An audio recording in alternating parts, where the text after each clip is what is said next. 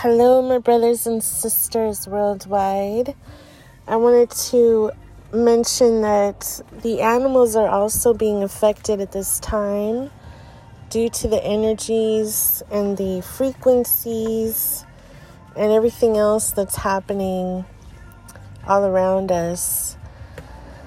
And the excessive radiation poisoning has caused the dogs in particular and the cats at times that I've heard, not as often with the cats, but just because I deal with mostly dogs, because I also do pet care, and they have been definitely affected by the technology, I believe, and whatever they're putting in their vaccines, because they've been having seizures the last couple of years, even the puppies, and lethargy, and so many other things that have been unexplainable. And I have taken a step back from doing pet care because of this. And because a lot of people are brainwashed into believing the mainstream media and the brainwashed veterinarians, the ones that aren't very aware of what's going on, and their own doctors that are usually paid off by big pharma. So these dogs are vax-injured. They are affected by new technology. The combination is not a good one. And, of course, their diet as well. And I've learned a lot more about what's healthier for dogs through my wonderful friend, Abby Lodmer, who is a pet health coach, a holistic healing expert, a graduate of the Hippocrates Health Institute, which is world-renowned in Florida. And she is an amazing person, and she gave me a printout that I'm going to share with everyone that she got from Natural Pet Pantry, because she promotes the raw food diet for dogs and says that is what is best for them. So this says, Kibble, never a good option. With the advent of the Industrial Revolution and the rapid depletion of small family farms, our ancestral food chain has seen significant changes within the last 100 years, and not altogether for the better. The mass migration of people into cities and away from small villages and farms has influenced our food industry to move to overly cooked, heavily processed, low-quality convenience foods. Isn't that the truth for not only dogs, but us, right? Unfortunately, these same foods have made their way into the bowls of our companion animals, and they are experiencing many of the same human health repercussions as a result. Historically, cooked food has never been a part of the canine and feline diet. Rather, they have subsisted and thrived off live prey, fermented carrion, and they foraged for any scraps they could obtain. They have only been introduced to cooked and processed foods within the last 80 years. I'm kind of in the dark, which I know is not good for my eyes. Looking back at the historical diets of dogs and their wolf ancestors, it is clearly evident that they are carnivores. Their teeth, gut, and digestive physiology strongly support this. Dogs have hinged, powerful jaws along with canines and triangular-shaped carnassial teeth for the ripping and tearing of flesh and crushing of bone.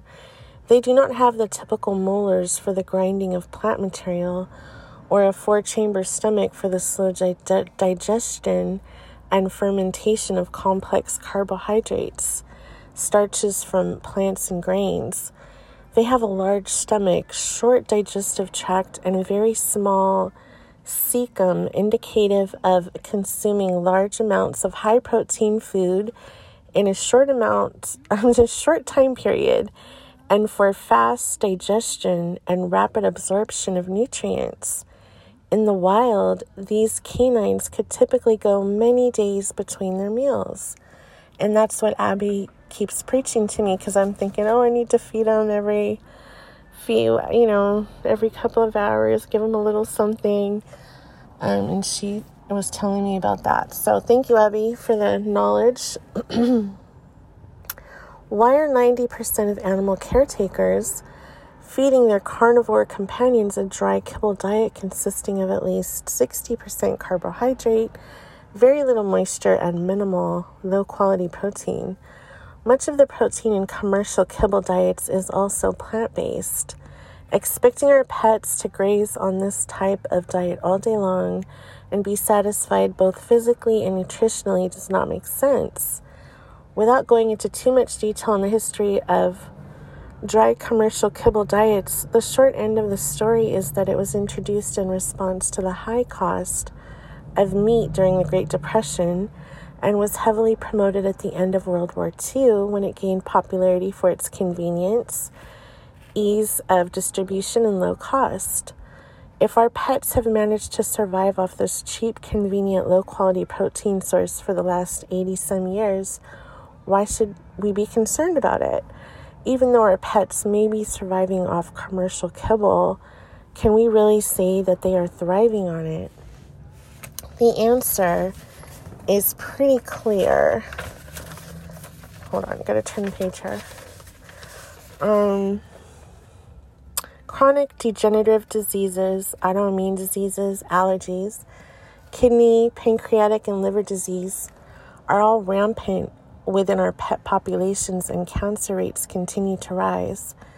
A study conducted in Stockholm, Sweden by Dr. Kalleth showed that young animals fed a cooked processed diet initially appeared to be healthy, but once they reached maturity, they began to rapidly age and develop degenerative disease symptoms. The control group that was raised on a raw, uncooked diet did not age as fast and showed no degenerative disease symptoms but remained healthy. Another study out of Belgium used data gathered from more than 500 domestic dogs over a consecutive 5-year time period, 1998 through 2002. The authors, Lippert and Sappi, were able to statistically show that dogs fed a homemade diet consisting of high-quality foods used from their owners' meals versus dogs fed an industrial, commercial pet food diet that had a life expectancy of 32 months longer. That's almost 3 years. And in dog years, that would be what? Is it 7 years per 1 year? So 21 extra years? What many unsuspecting caretakers are unaware of is that in addition to substandard ingredients, there are many forms of toxins introduced into our pets' bodies through these highly processed, cooked kibble diets. These toxins include aflatoxins, heterocyclic amines, acrylamides, and most recently discovered in dry cooked pet foods, PBDEs, which are polybrominated dipenyl ethers, a chemical used as a flame retardant. Aflatoxins, grains such as corn, wheat, and rice, as well as nuts and legumes, are often contaminated with molds, either pre- or post-harvest as a result of poor growing conditions or substandard or extended storage. These molds can easily grow and produce a very potent carcinogen, aflatoxins. The aflatoxins are very stable, and high temperature processing steps will not render them benign. Exposure to these toxins, even at low doses, can wreak havoc on your dog's system, causing anemia, liver or kidney failure, cancer, and premature death. Even if your kibble is grain-free, it still contains a high carbohydrate content, so there is the potential for mold spores to contaminate the kibble during storage, especially if it is exposed to a moist environment. This can also happen in your home if your kibble is stored in a moist basement or an open container. Heterocyclic amines. Many scientific studies have established the presence of mutagenic cancer-causing substances such as heterocyclic amines as a result of cooking meat and fish, and have additionally demonstrated a relationship between dietary heterocyclic amines and cancer. A 2003 study that sampled 25 cooked commercial store-bought pet foods showed that all but one tested positive in their mutagenic test, and a subset of 13 of these same samples were tested and confirmed the presence of heterocyclic amines. Acrylamides. Both the EPA, Environmental Protection Agency, who we all need to reach out to, by the way, regarding this technology that's harming us in our environment, and the dogs and cats and other animals, showed that, both the EPA and WHO, World Health Organization, have classified acrylamide as a probable carcinogen, which, that means cancer-causing. Studies show that acrylamides are formed due to the high temperature heat applied to vegetable foods. More specifically, a reaction between the amino acid asparagine and the simple sugars found in these foods. Whether that food is fried, baked, roasted, or extruded, these substances have been measured at many levels, and in some studies, there are significantly high levels. Factors that contribute to acrylamide formation are the lack of remaining moisture in the product and the surface area. These two attributes are found in every type of kibble, which are all low in moisture. Okay?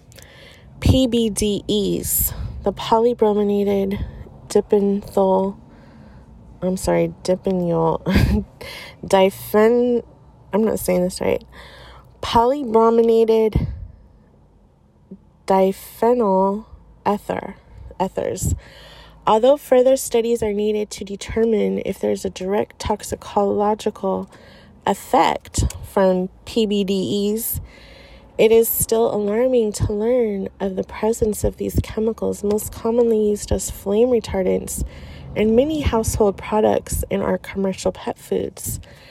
A recently published study in the Journal of Environmental Science and Technology revealed that the average blood concentration of these PBDEs was as much as 10 times higher in tested dogs than in humans. The researchers also found the presence of PBDEs in dog food samples and at higher levels than meats sold for human consumption. The authors suggest these PBDEs found in the dog food may be a result of processing rather than contributed by the food source itself. Which is why I often cooked chicken and rice for my dog, or ground beef and rice, because I just felt like the dog food had too much chemicals and garbage in it. Okay. Lifeless food. Commercial kibbles not only harbor harmful toxins, they are also stripped of much of their nutrient value, becoming a dead food product. Unfortunately, many well-intentioned consumers who want to give their pet a high-quality commercial diet choose to buy expensive grain-free kibbles with claims of all natural or even organic ingredients, believing they are purchasing a more nutritious pet food. But the fact is, even if these kibbles contain high-quality ingredients with no preservatives, fillers or additives, they are still going through a cooking process which ultimately nullifies much of the nutritional value these quality ingredients would have contributed. Okay? Last page here, and this is not a full page either. The kibble is left with proteins that have been denatured or something, enzymes that are rendered inactive, and any natural beneficial microflora, good bacteria, are no longer viable. These components are all extremely important and provide a synergistic effect for the complete digestion, absorption, and assimilation of nutrients from the food. Synthetic fortification.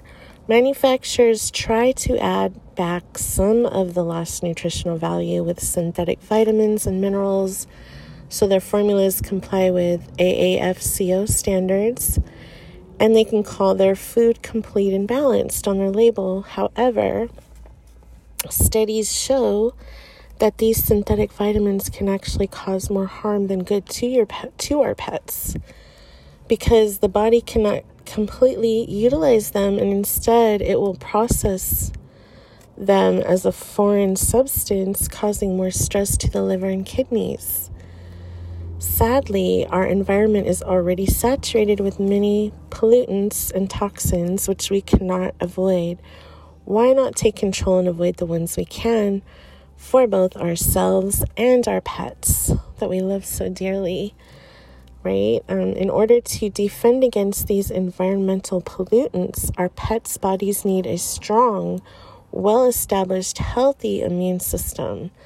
The best way we can power our pets' immune system is with whole, live, nutrient-dense, raw foods.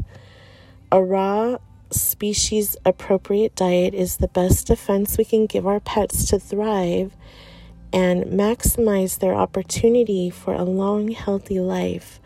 As caretakers of these amazing companion animals who unconditionally enhance our lives, we feel that it is not only fair to provide this to them, but rather our responsibility. And I just want to thank Abby Lodner so much for sharing this with me. This was written by Roxanne Stone, MSc. And I hope that this was enlightening for you and your pets. Thank you. Good night.